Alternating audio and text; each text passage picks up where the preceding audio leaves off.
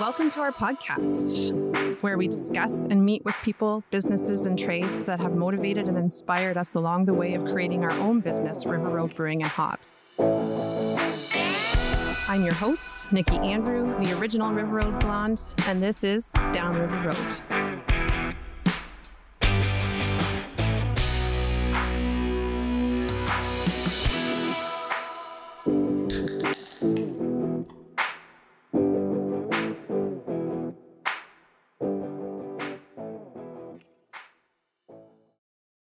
Hey guys, welcome back to another episode of Down River Road. It has been a long time and I have to apologize for that because it's been kind of a chaotic summer and we're just kind of getting back into the swing of things.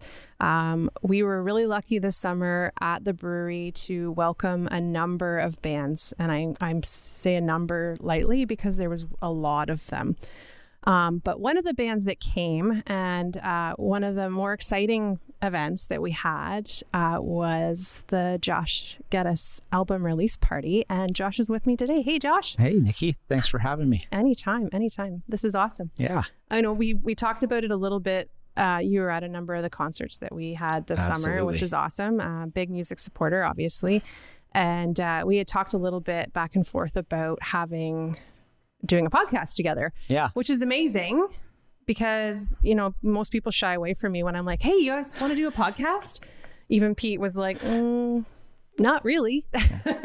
But you were keen. You were excited about it. Yeah. Well, I stand in front of a room full of teenagers every single day. So you get really good about talking about nothing and pretending it's something. The cameras don't scare you for sure. So this is going to be all about you today, which is a lot of fun. But first of all, we're going to kind of talk about, now we've had this beer on here before. This is Zesty Farmer. Right on. It is one of our more popular beers. And you had said to me right before we did this, you're like, nothing heavy, I got to do a run.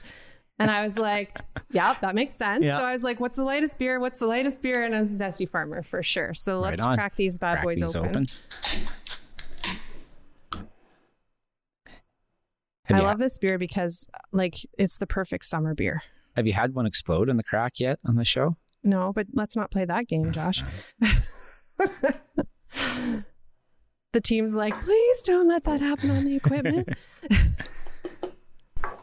Let's not play that game. Cheers. Cheers, buddy. Yes, I do love it. There we go. So let's talk a little bit about how we met. Okay. Kind of going to go back, and it has to do with the beer as well. Yeah. So you are friends with a lot of the same friends that we are friends with, and you were coming to the brewery fairly regularly, I think. Yeah. Quite a few years ago. Yeah. Or quite a few years ago. We've only been open. Yeah, kind of when things first started. Started. And I think, was it last year or the year before that you came to me with Amplify? We did the Amplify beer. That was last November was when we did that conference. Yeah, so like a year ago. Yeah. That's pretty amazing. So Amplify was the beer, and I looked everywhere for a label. I was like, we have to have a label somewhere. I have an empty can still at home. The coolest label we've ever had, and it was designed by Steve Daw, right? Which is also a member of your band, which is amazing. He does amazing work, obviously. Every time I see something of his, it always is really cool. But he designed the label, and you shipped it out for... That went out to... We do... I'm on the board of directors for the Ontario Music Educators, which is we're the subject association that kind of oversees and goes to bat for and supports all of the music teachers in the province, which is amazing. That's a really interesting time to be in that board right now with absolutely. COVID. But I was co-chairing our annual conference, and normally we do a big, huge in-person conference, which is what this one was supposed to be, and it was going to be in London, Ontario, and I was co-chairing with fellow music teacher Isaac Moore, who used to teach just down the road at South Huron, and now he's a learning coach for the Avon Maitland School Board.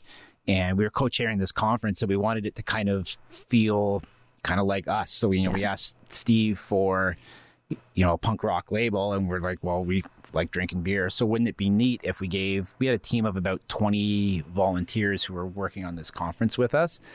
And traditionally you do a little gift for them. And we thought, this would be kind of a neat way to give something that's representative of us. And we had planned all give them in person and crack them all in a room at a big party at this conference, which didn't happen. No. So hence you guys got to mail them all out to everybody. Yeah, which was fun actually, because I was in contact with a few of them and they were really excited about the whole idea, the concept. There's nothing better than getting beer in the mail. Yay, beer in the mail. That's super fun.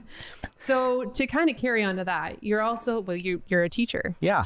And you teach at St. Anne's High School. Yeah. Right. Obviously music. Yeah.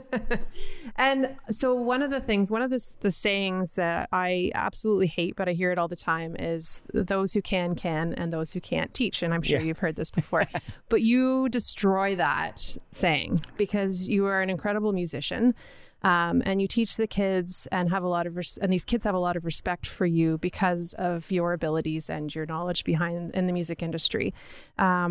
Can you kind of, how's it been? I'm going to go back a little bit. What inspired you to become a teacher? Oh, geez. I don't know. I never really, I went to university and it was all right. And I took a year and I studied actually piano technology, which is how to tune pianos and work on pianos. And at the time, the University of Western had a certificate program in that. And I was like, I want to go hang out with these people and learn how to rip apart pianos and build pianos.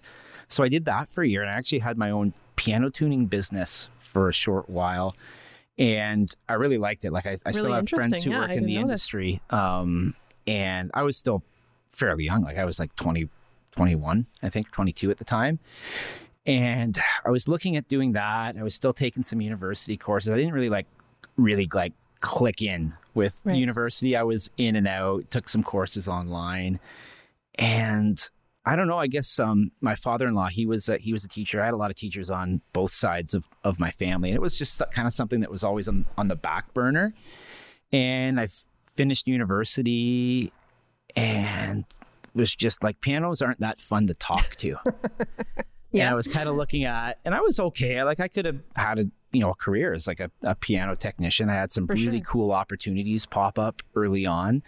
And it just kind of boiled down to, it just kind of wasn't quite for me. And it was, what do I like to do? Well, I like to, hang out, play music. I like to work with people. So let's go to teachers college. So I went to Duville Teachers College down in Buffalo. Oh, wow. And I spent kind of a year and a half there and met some really awesome one of my best friends was my roommate, Chris. He lives in London now, and we roomed there and did, in New York State, they call it a master's of education. That's a little different than it is here. Their system's set up a little different, but I did that there. And I still wasn't dead set on teaching music. I spent 2 years teaching English in Stratford at the start of my career. And I loved it. I really loved Diversity, it. I had some for sure. Amazing mentors. And I thought I was going to be an English teacher. And I was loving it. I would have been perfectly happy at this point in my life if that's where it stuck. But I was just on the short-term contracts and stuff like that. And those gigs kind of shored up. And I got a call one day from the principal at St. Anne's. And they were looking for somebody to come in, again, kind of temporary.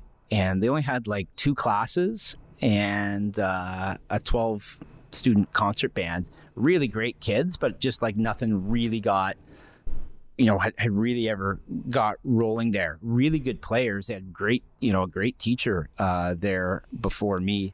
And I hummed and hawed about it. And I was like, well, I'll try it. And I never saw myself as a music teacher, which now kind of in retrospect, I think is kind of a little bit of what, I don't want to maybe good at the job. I don't even know if I'm that good at what I do, but I love hanging out and playing music and talking about music.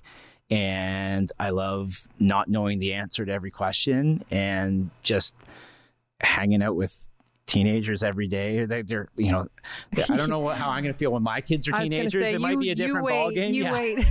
But other people's kids seem to be something that works for me. And really all it is I try to just bring my musical experiences in and try to give some wisdom to the students, and if they take it, they take it. If they don't, they don't. But like, I'll even do, if I have a gig coming up one night, I'll be like, does anybody know like how guitar pedals work? Because I have to check my pedal board, so I'll bring that in and change out some, let some amazing. of my guitar Gives players them that do that. experience for so sure. I think bringing in personal stuff like that, but at the end of the day, like I think maybe now like 6 or so graduates of my music program who are now music teachers. Yeah, I was going to say, Yeah. like how, like at the end of the day, these kids are obviously Right. inspired, and and as a teacher, that's a hard thing to do sometimes, Yeah. to inspire kids to carry on and keep doing what you want them or what they want to do. Yeah.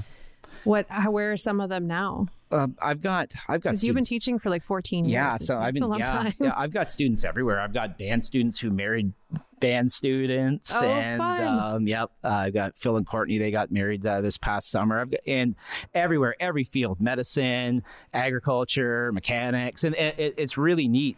Because you don't have to go on into music. But my thing that I always try to tell the students that do go on into music is that really literally the only thing that matters is the student leaves your class with a love of music. Yeah. They don't have to be the best player. Yeah. They don't have to be able to explain every concept that you've shown them. All that matters is that you're teaching kids to love music, and they're taking your course. Music teachers have it pretty awesome. Like, we teach an elective, so every student in front of us has decided to be there, and that's a pretty big privilege, right? To have that opportunity to have students just be like, I want to hang out with this guy, and give him a job, like literally for 75 minutes a day. Like, if they don't take my course, I'm teaching other stuff. I have the same thing at work. Yeah. People want to hang out with me and drink my beer, and that gives me a job. Yes. So it is pretty neat. But I say to the students who go on into teaching music, and as they're getting classrooms of their own, I say, just remember literally the only thing that matters is that you model and show these students how to love music. Absolutely. And if you can do that, they'll like being there, and that's it. And that's all that's really important. That's all that's important. You have to have that. You have to have that drive, right? And if you don't have that drive, it's not going to show. No. It's not going to pass on to the next generation. Yeah. Absolutely. So you're constantly evolving. I hear bits and pieces. I talk to a lot of people, not just Pete. It is Pete a lot, but it's not just Pete. Yeah. You're back in school. Yeah. I like school kind of now. I don't know. That's cool. Yeah. Yes. No, I went back to Laurier at the start of the pandemic, and I met with they have just great people at that school in music, and they have a program there called Community Music. And when you're looking at kind of doing your master's midway through my teaching career, you're looking for what's going to help me grow as an educator, but also kind of as like a professional, like just in the practice of teaching. And for me, it was, community music is all about what we just talked about, like being open to music, the act of it functions kind of around like this idea of hospitality in music, right? Anybody from any walk of life could come in and take my music class. And that's how, all music should be, right? Right. Everybody, whether you're, there's the idea that some people are musical and some people are not. And, if you're tone deaf or if you don't have rhythm, right? Why is it that people feel so uncomfortable expressing themselves and doing music anyway, right? I'm not a great athlete by any means, but I'll go outside and throw a football with my kid. Yeah, that makes perfect sense. Sometimes, and it won't be good. No, but I'll do it, and I don't feel bad about it. But sometimes, it doesn't go both ways with music. Sometimes there's a lot of you're expressing emotion. It's kind of a different bag of tricks. But I really found in this program, in meeting with some of the professors before kind of embarking on it, that, these are, and I've found over the last year and a half that, a lot of these people are thinking the same ways that I'm doing. Not all of them are in school, like teaching as educators.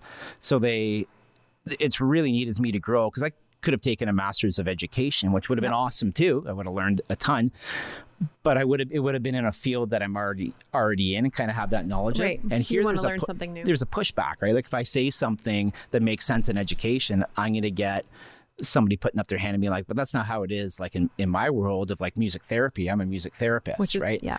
And it's not how it is in my world. I'm, a church music director or a music teacher here, right? And you get more diversity, or for me anyway, it's giving me some really diverse ideas, some out of the box thinking that now I can bring back to like the classroom. Well, and it's different ways of teaching, right? Right. It's different ways of showing the kids also that that's not just, there's so many different callings, so many different portions of the music world. Yeah. Well, it's about community, like the program functions on community. So like the big component of my research that I realized is that in rural music education, a lot of us come from bigger towns or bigger cities. Like I'm not from Huron County originally. I was born and raised in Strathroy. And, you get these teaching gigs and you get plunked in these schools and you run a music program the way that you've been taught to run a music program, whether it's, if you're going into a school that has a band program, I got to have a rocking band. We're going to go play competitions, which is great. Like I love band music. I love playing competitions. I'm a huge, concert band nerd as well. But you set these programs up, but you don't spend very much time looking at the community that you're in. So I don't know, it's kind of like you set the program up like it should be, but not taking into account where it is. Doesn't necessarily work the same everywhere. Right. So I've done a lot of work in that over the last year and a half in this program, especially during the pandemic where everybody's cut off. And I thought my bands being involved in the community were like doing things like playing in the Christmas parade, going out and doing public performances and stuff like that, which is, again, great. And it's like really what I like to do. Like one of my big things is to get students out and get them playing and get them in the public. Right. And I found out kind of through this program that it should go further than that. What are they going to know when they graduate about like music here, about Stuck Out Here, about, bands that like, one of the lead singers literally came out of the school. Am I talking about them? Am I teaching about, all of the music, the great music that comes from Huron County? So we really dug into that. And we did a crazy project with our music classes last year where they were interviewing local musicians and we learned how to interview. And in doing so, we met like 25 musicians from the area. So it's like bringing them into the class and really connecting with them at a deeper level than just like them coming up to me and saying, great performance in the parade. Right. Yeah. So it's kind of, it's been a really, really, really neat journey. And again, kind of something to get my mind geared back up about thinking in different ways. In a different, outside the box, like you said. Let's talk a little bit about music in Huron County because it's quite, it's, a lot of people don't realize what talent we have in this area. And it's pretty substantial. Like, it's crazy. It's pretty interesting. Like I grew up, I went to Central Huron Secondary School and music was a big part of that, not necessarily the classroom, but in the hallways, I remember walking down the hallway and I can't even remember who it was, but there'd be a group of guys mainly in the hallway strumming their guitars, singing a song. And that was just a normal part of a teenage childhood. Right? That was just how it was. And that was in Huron County. We weren't in the city. We were right smack dab in the middle. Right. So tell me a little bit about what you've experienced. Well, for me, it's been neat because like as an outsider, you come in, we had the same thing in Strathroy. We had a crazy rock and roll scene and punk rock and roll, ska. I mean, I was in a ska band when I was in high school. We were big into, bands like the Planet Smashers and all that sort of stuff. And moving here, obviously every area is a little bit different, but when you're here, I remember we got married up here at St. Peter's Church in St. Joseph. And you had to have like a meeting with a priest before you get hitched, just to make sure that I don't know, he's doing like a background check on you or something like that. They do a little judging and just make sure you're not going to kill each other. And, right. Yes. So we're meeting with him, and he's like, "And you're brand new to Huron County?" And we're like, "Yeah, we're brand new to Huron County." He's like, "What do you do?" To Jess, and she was a music major too. She played trumpet. Oh, interesting. I didn't know that. That's cool. And he asked me what I do. I'm like, "Well, I'm a teacher as well." He goes, "What do you do for fun?" I'm like, "Well, I'm like really into music and it's, new area." And he'll be like, "Yeah." He goes, "It'll take about 10 years. And I was like, "What do you mean?" He goes, "It's Huron County. It'll take you about 10 years to like really like put it all together and meet people and like integrate it." And he wasn't wrong. He's not wrong. No. But holy smokes, is it once you like get into like who's actually here, and like there are I'll steal Steve Dawes' phrase, there are monster musicians like just hanging around. He's one of them, hanging around in Huron County. I remember when he started playing with us, I brought him into the studio where I record with Matt Weston in Lucan, and Matt's in the recording booth, and Steve, the thing that I love about him is he's a tone nut. So he loves loves guitar tones, loves his pedal board, great player. And we were playing something, and he made his guitar, like I can't do half, like 3/4 of the stuff that he does on guitar. And Matt is in their control booth, and he kind of just does a and afterwards he's like, that guy gets some crazy sounds out of that thing. Right. I was like, yeah, he does. Right. And you find people here who are kind of those dark horses. And like Ivan Rachitsky, who goes by Ivan Rivers, he graduated before my time, but I taught his sister Scarlett, and she was like, oh, my brother's in a punk rock band. And I checked them out, and I'm like, these guys are really good. It was, stuck out here, and I've kind of been into them ever since. But then, like, I don't even really know how it happened, but like, I've backed up Ivan, and he's backed up me on stuff. Yeah. So it's just like a kind of a trickle down effect of, you're here long enough and you meet people, and even people that you don't play with, people will, you just bump into these people, and you're like, wow, like you are like just a monster player, like, working, for a phone company. Yeah, or, and that's the strange thing is it's it. not being recognized enough in this area, unfortunately.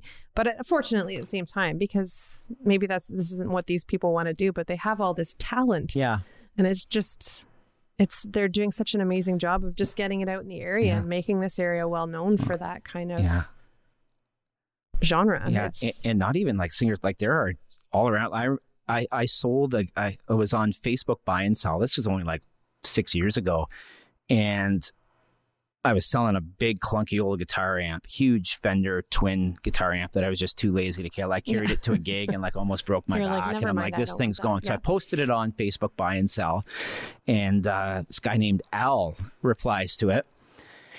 So I'm like, yeah, I'll sell you my amp. He's like, can you drive it up? I'm like, perfect. I can drop it off. He lived just north of Goderich in kind of one of those little communities that are closer to the lake. Yep. And I pull up, and small houses, and there's just this lap steel guitar, not lap steel, pedal steel guitar, just wailing and just blowing the walls off of this house. I'm like, this is kind of like trying to put on a show for me, like as I'm walking up to, with this big amp. And I get in there, and he stops, and he comes to the door. The nicest guy you'd ever meet. Looks at the amp, goes and gets like a Telecaster from the 60s. And I'm looking, I'm like, who's this guy? And like, why does he have so many guitars? And he plugs it in, plays for like 30 seconds. And you're like, and I was like, oh, okay, he's really can play. He's like, perfect. Sounds like it should. I'll take it. And he goes, do you want to see a couple cool guitars? And I'm like, yeah, okay. So he leaves and goes into the other room, and I'm looking at his walls, and it's all Stompin' Tom photos. Yep. And then I'm like, he's with Stompin' Tom. And he comes back in. I'm like, were you in Stompin' Tom Connor's band? He's like, yeah, I was for a little bit, off and on. And his name's Al Windmeyer. And like, I went to like a gig we had our jazz band playing in Kingsbridge that day. And I went to the band, and like everybody knows Stompin' Tom. Yeah, like, you would not believe, like even the kids know like 100%. Like, you guys would not believe whose house I was just at. I was like 10 minutes late for like a school gig. There were other teachers there to watch the kids. But they're like, whose house were you at? I'm like, one of Stompin' Tom's old bandmates' house. Which is crazy. They're like, what? Where does he live? I'm like, 10 minutes that way. Which is nuts. Which is like, it's just crazy. And when, things like that happen, I've had stuff like that happen up here to me like 5 or 6 times, where you're just like blown away by either somebody's playing or like a connection like that. Yeah, that's happened to me a lot this summer. Obviously, it's been a bit of a lot of really neat people, really interesting stories, really cool experiences, and just sitting there and listening to what they have to say. And that's the biggest thing. Like that's all I wanted to do when I was at just Al's sit there house. and like, tell me things. Yeah, like I tell me just stories. Know it all. Yeah. Tell me your whole life. Yeah, exactly. Hold on, I got to get my recorder. Yeah.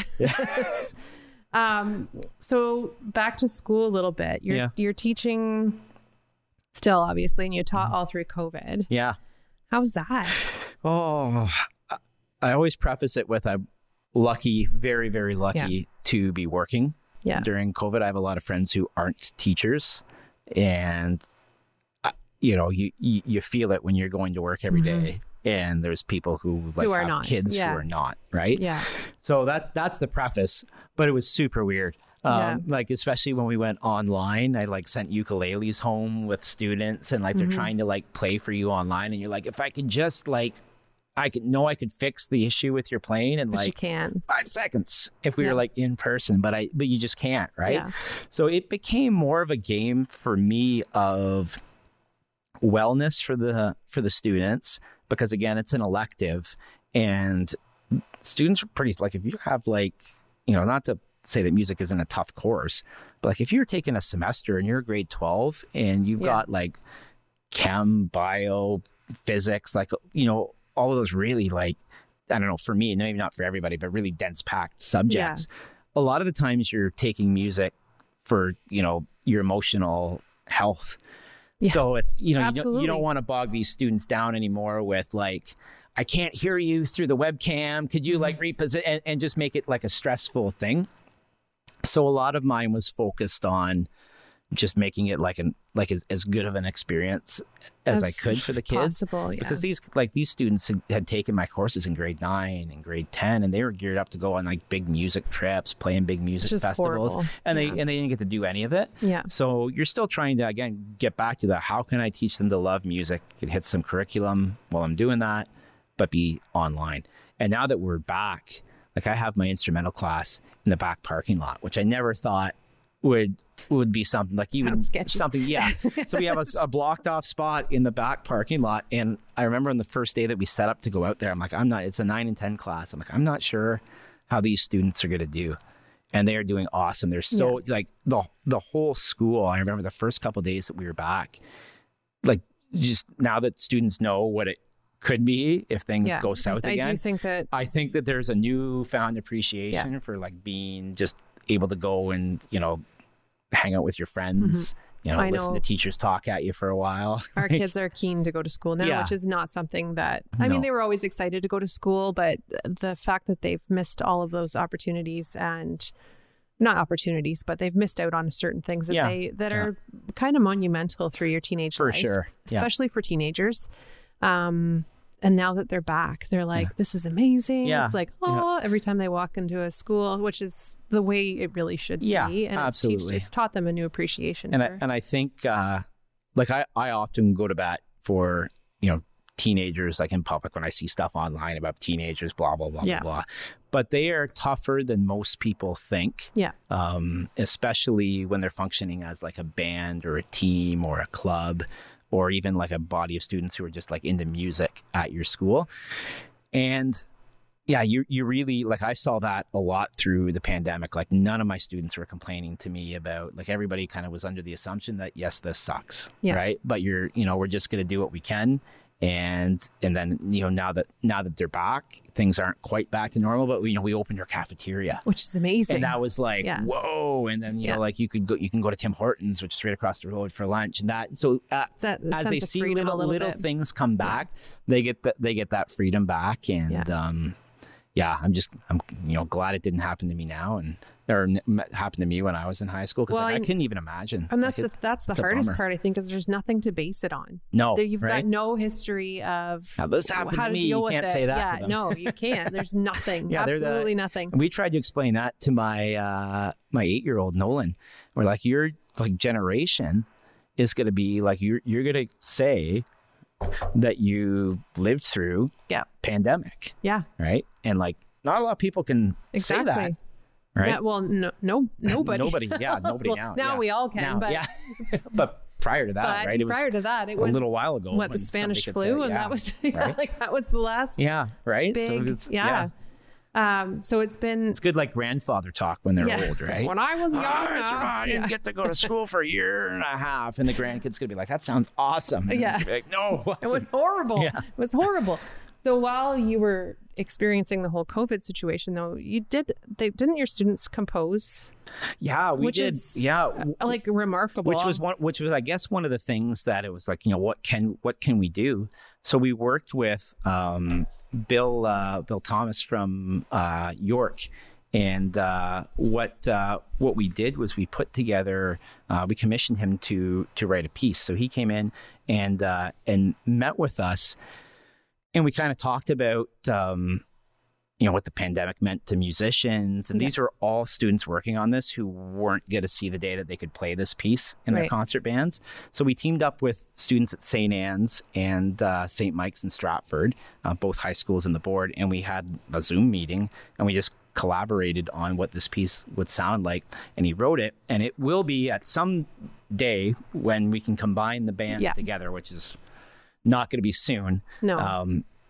It'll be kind of the first big combined band piece that we do. So it's called After the Silence. Right. And the idea is that it's after the silence. We're going to be able to play some sounds, but the piece is broken up into 3 parts. The first part, we try to sound like pre-COVID.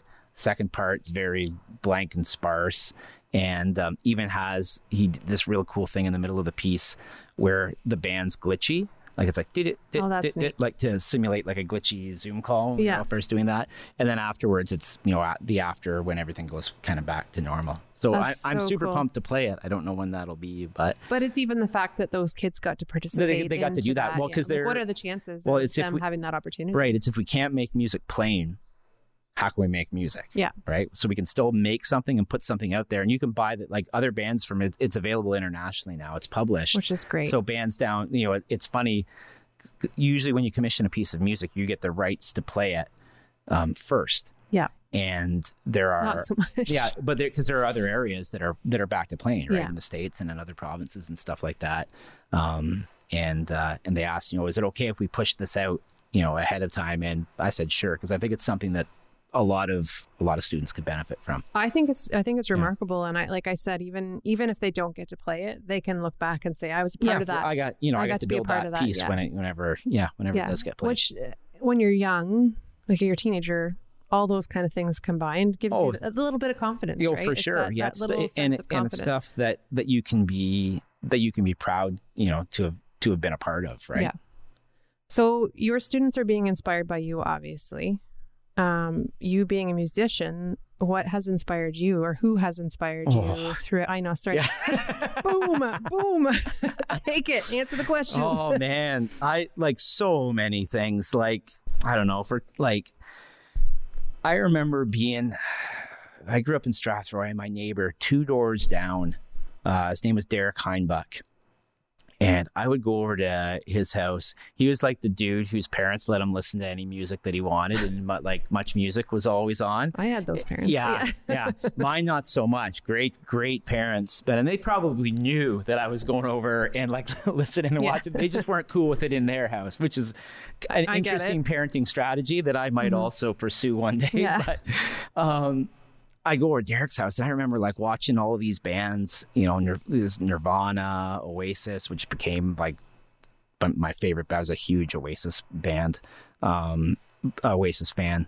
But all these bands, Weezer, when they were just coming, like they were all the good bands, right? Of the 90s were just coming out as I was finishing elementary school, and he was in grade 9. Yeah. So he had some pretty cool. And he even still to this day, I don't talk to him at all anymore, but we have some mutual friends, and we're like, yeah, this guy like still like turns it up to 10 and just blasts this music. So I go over and listen to music, and I remember he did a mixed cassette tape for me. For those of you who don't know, the kids, cassette tapes are what we listen to music on. Yeah. Yes. So he made a mix for me for an up north road trip with my parents. I had I think my sister had a Sony Walkman, and I had a Sanyo. So, but it wasn't like as high class as the Sony, but it had like all the bands on it. Like the Big Me from the Foo Fighters was on at that time, had Pennywise, had NoFX songs, had the old school, like Offspring, and it had all of those songs on it. Is that old school? Yeah. Oh. Yeah. Well, for me, I guess. Yeah. Sorry, I just dated you by about 10 Thank years. you. There. But we, all of those like kind of big 90s bands were on this tape. And then, you go to grade 9 and you're like, yeah, I know all these cool bands. And I was just like a nerdy violin lesson kid from, Stroudsbrook violin and saxophone. I was playing music all the time. Kids were out playing road hockey. I was playing music and loving it. But, it gave me kind of a little bit of a gateway. It's a gateway cassette into kind of what music could be. And then out of there, once I learned how to play guitar in grade 10, I guess my influences were my buddies, like friends that I played with and that I jammed with, and then I had great high school music teachers, Rick Rogozinski, who's passed away. And I went to his funeral, which was at the high school, it wasn't a funeral, it was a celebration of life. Yeah. Which speaks to if you're throwing down your celebration of life at the school, you were a pretty amazing teacher. Yeah. So you're and everybody was there and everybody kind of knew each other over my decade span. Yeah. So it was almost just like a music reunion, for all of his students, which is kind of a neat way to think of it, right? It is. Yeah. And then I had Greg Mainprice, who was just a monster jazz drummer still in London, and really good teachers. I had great independent music teachers. This guy named David Molden, who was a classically trained in fiddle guy. I took fiddle from him I took violin all growing up. I studied Suzuki violin in London. So did David, I wonder if... Really? Yeah. In London? In London, yeah. Oh, you don't know who his teachers were, do you? I don't know. I'd have to ask him. I had Pat Burrows to start, and then I had Irene Tanberg, who still teaches at Western. And then I went to the dark side and just wanted to play fiddle. Yeah. So I found this dude in Elsa Craig, and he and I became good friends. He took me in and taught me how to rebuild violins together. Which is amazing. He taught me how to tech and work on guitars. And I spent one summer basically just hanging out in his shop. And it's just the little advice that these guys give you, the hard advice kind of behind the scenes about. Well, and learning how everything works. Yeah. So that you can deal with that on your own. Right. Yeah. It's about, music, but then it's also about how, a lot of the people boils down to when you're teaching, I think a lot of your inspirations are generally your teachers. I had a great guy named Ryan Fraser he was a saxophone prof at Western, who taught me a lot about the saxophone, but half of the lessons were just life advice. Yeah. And those were really valuable lessons. And that's kind of that's kind of shaped my philosophy on teaching, is that, you're there to teach them music, but at the same time, music is a lot about other things other than music. Yeah. Yeah. And then I've just always been big into I do singer-songwriter stuff now, but a lot of it is still influenced by punk rock and roll, and I like doing that stuff just as much. Some of my songs I write as punk rock and roll songs. That's perfect. And then when they're done, I'm like, you're nah, that doesn't I'm work. too old for that. Yeah. And let's see what it sounds like with some finger picking and drop it an octave and be less angry. You can do it. I've heard you do it. Yeah. Yes. That's awesome. So that's one of the biggest things for me is listening. So for me, inspiration is drawn from people like you, Pete, Sandy Brock, people that I'm surrounded with every single day that basically have taught me to do the things or to teach me to appreciate more genres or more things other than just beer and farming, right? For me, that's most of it. But music for me has always been I've suffered from depression. I've been through a lot. But for me, it always comes back to music. That's what gets you through. For sure. Yeah. That's part of what it is. And that's the new album. Yeah. So you started with the violin? Yeah. Or did you start with the piano? No, violin. I wasn't a big piano guy. Were your parents musical? Was it? Yeah, mom. Well, they both were. My dad was a dynamite singer, sang in church, great voice. Doesn't sing anymore. Mom played piano all growing up. She accompanied me, I think, until I got to the point where he was like, you can go hire somebody to practice this much. Yeah. but yeah, that's good. That's great. But they were always what I liked about about my parents is they were supportive, but they were teachers too, especially like mom in her own way. I remember like I would play her something and I'd be like really excited about it. She'd be like, I think there was that one part, and I was like, I know there was that part. I'm like, just tell me that I'm good. No, but they were super supportive. I mean, they drove me all over the place for like music lessons to gigs. They came to gigs that nobody else was at. Yeah.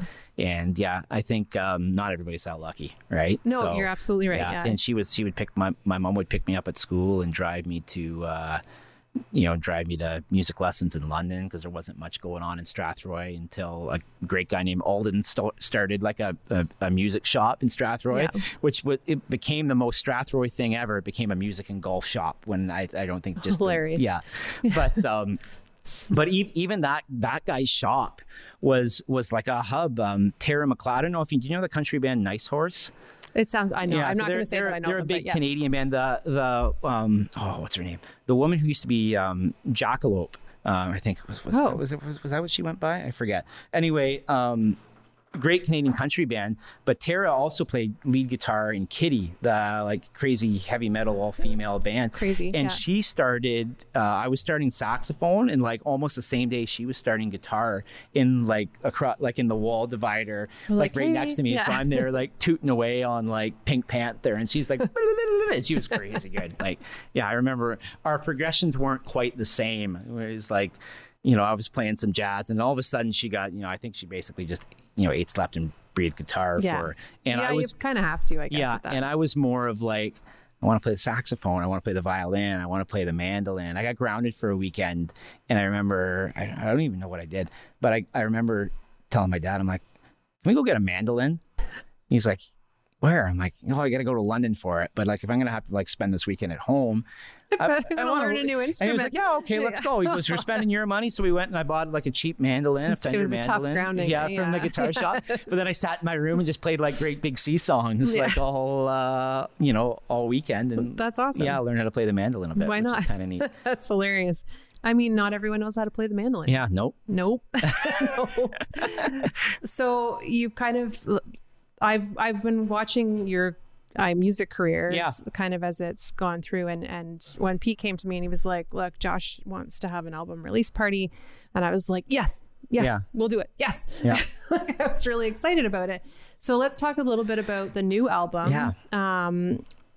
So I was listening to the song, with the title of the, and I started bawling my eyes. Oh, yeah. I'm not gonna lie. It's super sad. Yeah, it's super sad. Like, so I had a cousin that passed away in January. He committed suicide. Yeah. So like, it was an emotional time. Yeah. It had just, I think it had just, you'd put it online. Yeah. Like it had just come out online. Yeah. That was pretty early in the year.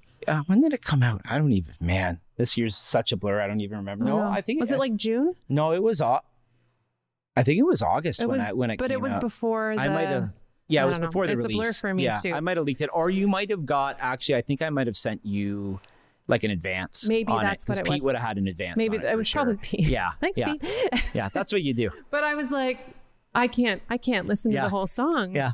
Yeah. Yeah. My dad still hasn't listened to the album. There's a song on it, Cushog Lake, is about his parents. Yeah, I do. Yeah. That's my other favorite one off the album. So the album's called The Quiet I Never Knew. Yeah, it's a little tell. Yeah.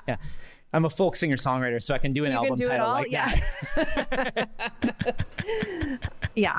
But so you had your album release party at the brewery, which was remarkable. We were just talking about that before the podcast started. It was, like I say to Pete all the time, never again will you say, just the two of us, we'll be fine. When it comes to Josh playing at the brewery, because we were slammed. Yeah, there were a lot of people. Yeah. And I mean, it was COVID safe. It was COVID safe. Everyone was 6 feet apart or wearing a mask. The good thing about the brewery is it's huge. There's so much space. Which is why, like when I was talking to Pete about the show, I was like, where do I like do this? Like, there could be nobody, or there could be a ton of people. Because when we booked it, it was still like, it was June, I think. And it was still like, early. We don't know what this is going to look like. Yeah. And he was like, well, we got to do River Road because it's just, there's the space and everything's there. Yeah. And then Red built that ginormous stage. Yeah. And I remember going to look at that. I'm like, oh yeah. That's the spot. So I'm not going to even say David, or Red or whatever you want to call them, built a stage out of a semi truck, I guess, or a trailer. It was. We started doing it last year, and then this year it was like it was the first band we booked was Ashley McIsaac, right? And Ashley was coming on the end of July. Yeah. And I was like, he can't play on that. Like, we need to make it way better than what it was. So we spent, in my time, it was forever, but it was probably like 2 days. Yeah. Because that's how fast David or Red works. Putting it together. But then people started coming and looking at the stage, and they were excited about it, which was really it's super cool. Fun. Yeah.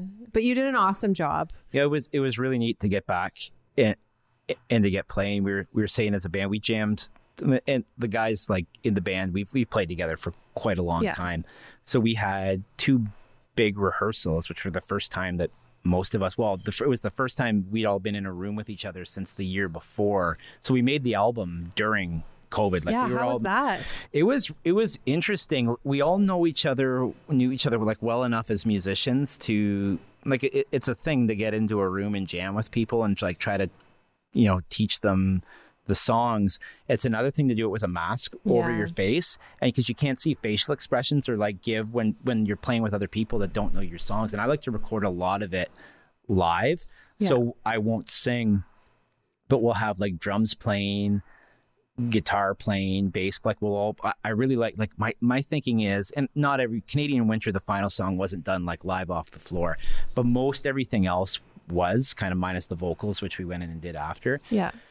And for me, it's like, if I'm going to be, away from my kids and my family for a few days, I actually want to hang out in a room with people and play music. Yeah, absolutely. And not be like, and there's nothing wrong with the other form of it either, where you just kind of layer up the tracks and do it that way. And a lot of people have done full albums that way during COVID too.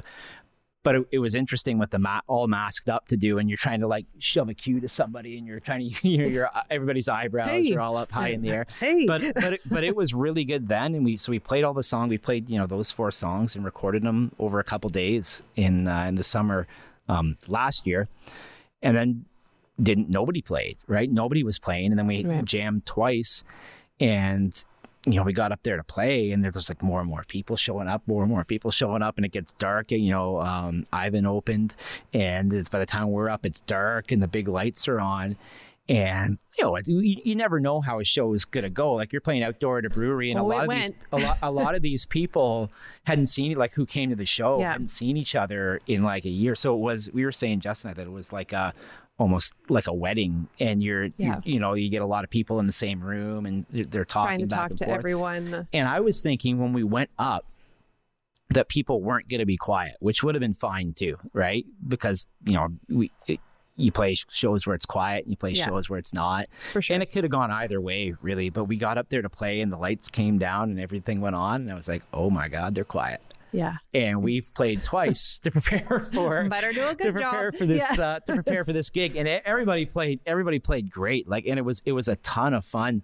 But you're like, wow, I'm actually like playing a show for like a couple hundred people here who are like actually sitting and listening and like caring about the album. And then like, I prefaced like a couple of songs like, I'm sorry for how sad this is gonna get, but we'll bring it back up. I call it dad rock, and in dad rock you play dads, which are like medium tempo happy songs, and then you play sads, so it's dads and sads that my music is mostly comprised. It's like either like, it's never right here really, but it's like right here in terms of excitement, or like it's really low. It was good. It was a really good show. It was a lot of fun to do, and it was a lot of fun. And then I'm in serving beer, which is what we did all night long, which is fine. That's perfect. I appreciated that. But then at the end, David had come into the brewery, and Pete and I were chatting away, and I was like, I hear the Beastie Boys. Where are the Beastie Boys coming from? And I was like listening, and I was like, not on the radio. And I'm like, he's playing the Beastie Boys. And like, I was by myself, because Pete and David ran outside. And we did the Beastie Boys. It was like the perfect ending. My bass player in my band, Bob, he has a band called Safe as Milk, and they played Sabotage years ago at Call the Office, and I saw them play it. And I was like, man, call the office. Yeah. I was like, man, I'd love to play that song, but I can never sing it like Bob. Like Bob just nails it when he sings it. I just couldn't do it justice. So I'm not going to do it. And I was teaching online one day. I kind of just had a frustrating day online, and not with the kids or anything. I was just bummed out from being online. And I went for lunch, and behind me in my music room, I just picked a bass off my wall, and I hadn't touched a bass in like 2-3 years maybe. And that's what I kind of got started. I played bass in a ska band when I was a kid. And I picked up the bass, and I was like, I got to learn Sabotage over my work lunch. Yeah. So I learned Sabotage, and I was like, maybe we'll play it one day.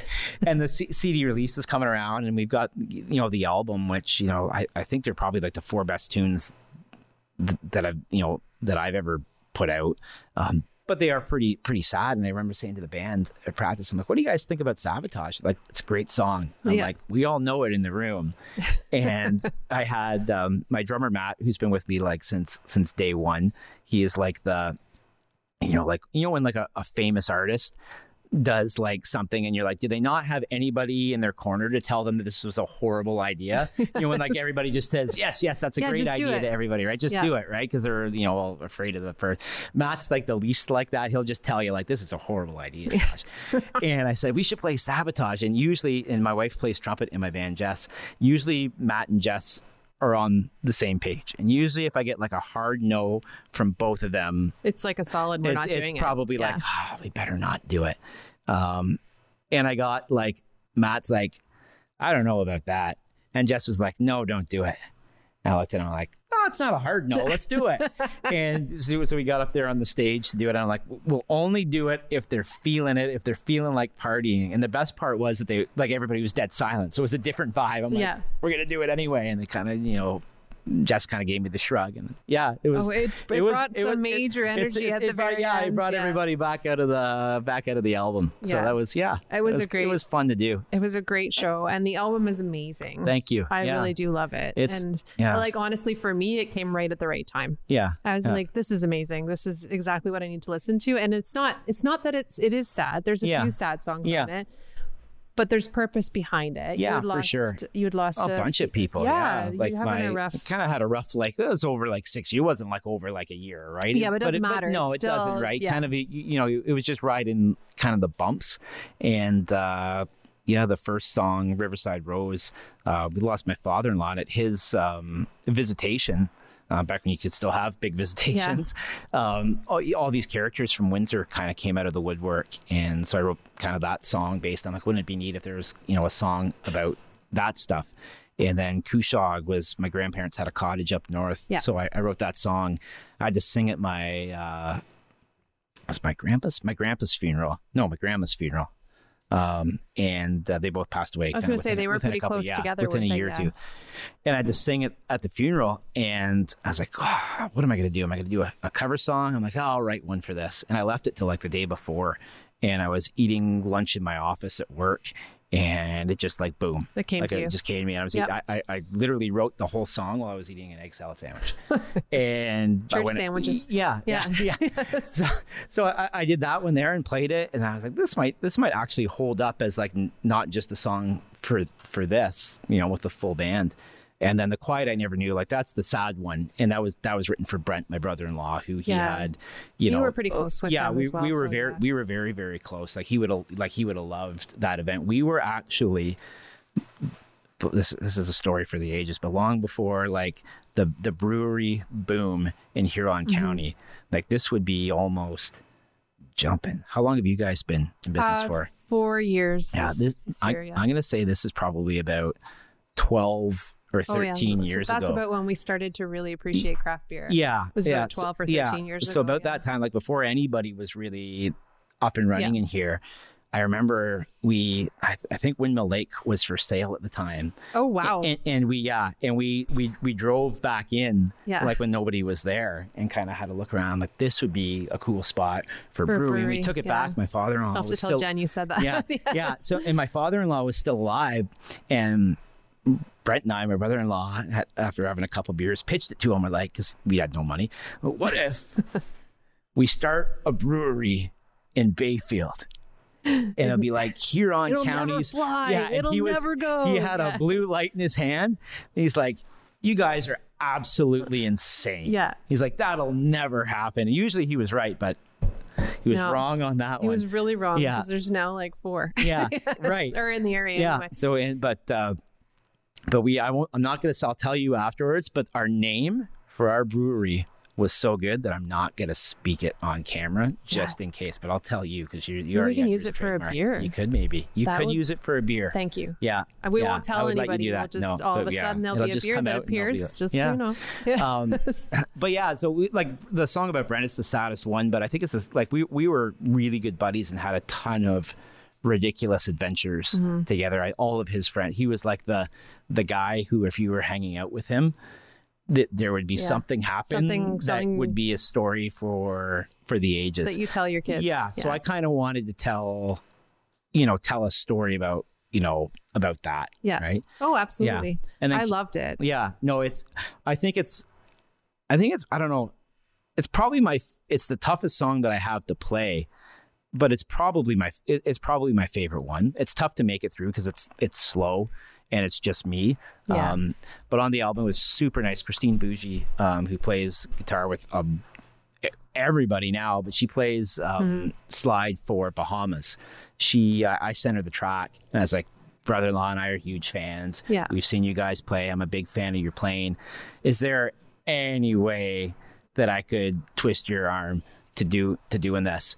And like, she's like, I listen to the songs really good. I'll have something to you within like a week. Oh, amazing. And she did like 2 takes and like both of them were like, spot on. Like super, like she knew exactly what, and that's why we kind of reached out. I was like, if there's anybody who's going to like listen to this. Well, it's fun that you had that idea in your head of who was going to make it work. Well, and I wanted to it had to be somebody who like Brent would have been like, that's awesome that you got this person to play on a song about me.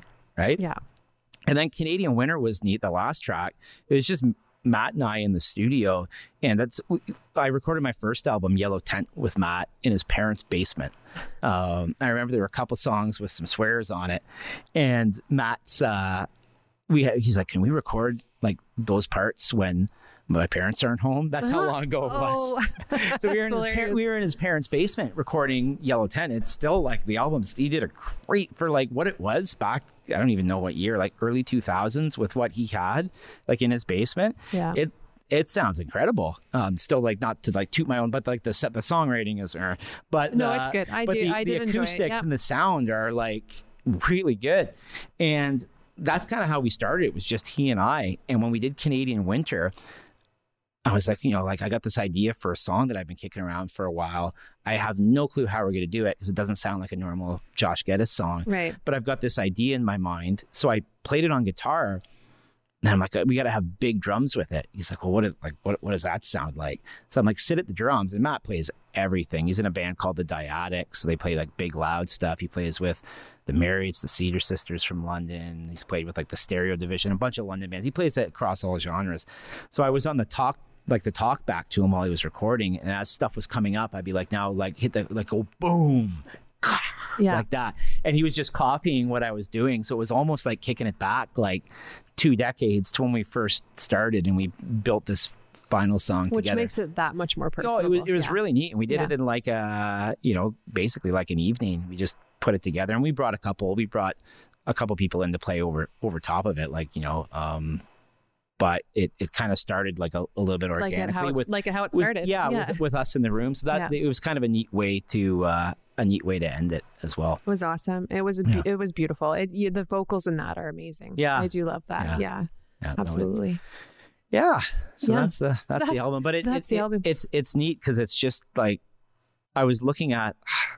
I don't know whether I'm a full album guy. Like I think anybody kind of out of the generation that's before now, and like now it's like about singles. Yeah, and getting so. And there's at one point it was when we like a long time ago. Singles were a thing, but now it's back again. Yeah, and now it's come back, and that is what it is. And some people love it, and some people hate it. I just love still like a full album going through.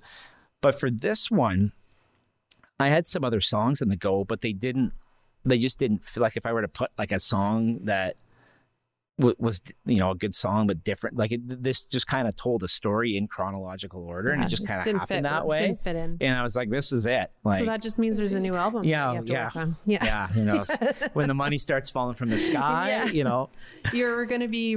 You had mentioned a video. Yeah, we're doing. I had actually right after putting out the album and the release show, Danny Dunlop reached out to me, and if you don't know him, he's done a lot of great music videos from artists from between kind of here and Toronto. He's done a few for Ivan Rivers, and I've always been a pretty big fan. And we've just touched base kind of over the years a few times about maybe doing stuff. Mm-hmm. And he emailed me, and he was like, I think we should do a music video. And I was like, do you have a song? He goes, yes, as a matter of fact, I do. He goes, we're going to do The Quiet I Never Knew. Yeah, perfect, yeah. And I was like, I don't know, because when you do a music video, you want people to like watch it, like pump it up. I'm like, I don't know if that's the one.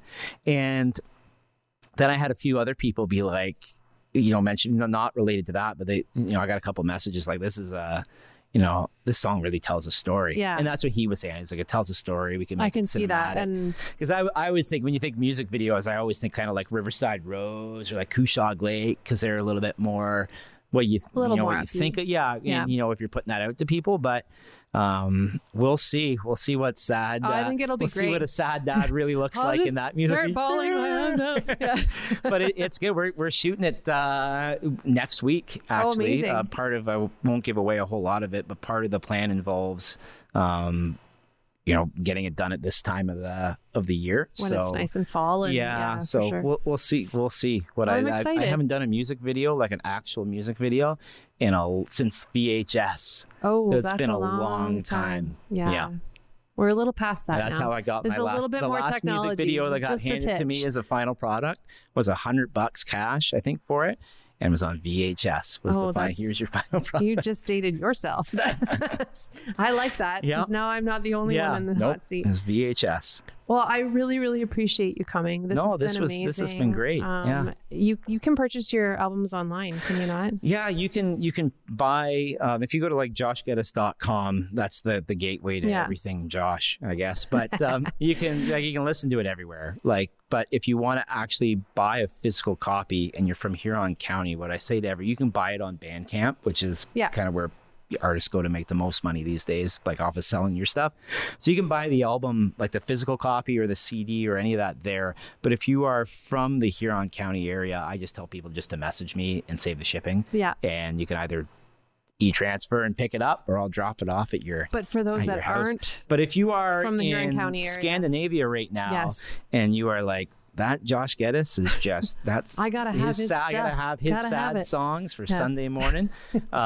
You can just go right onto Bandcamp and order it there, and it'll get shipped out within 3 days, and you can cry on top of your record player. It's amazing. It's what everyone wants. Exactly. And on that note, thanks so much. Well, thanks, Nikki. Hopefully we'll talk to you soon, guys. We'll be back at this now that I'm out of the summer routine, and we can start doing these more and more and more. Look forward to the next guest, who I won't say who it is because I don't know yet. We'll talk to you soon. Cheers.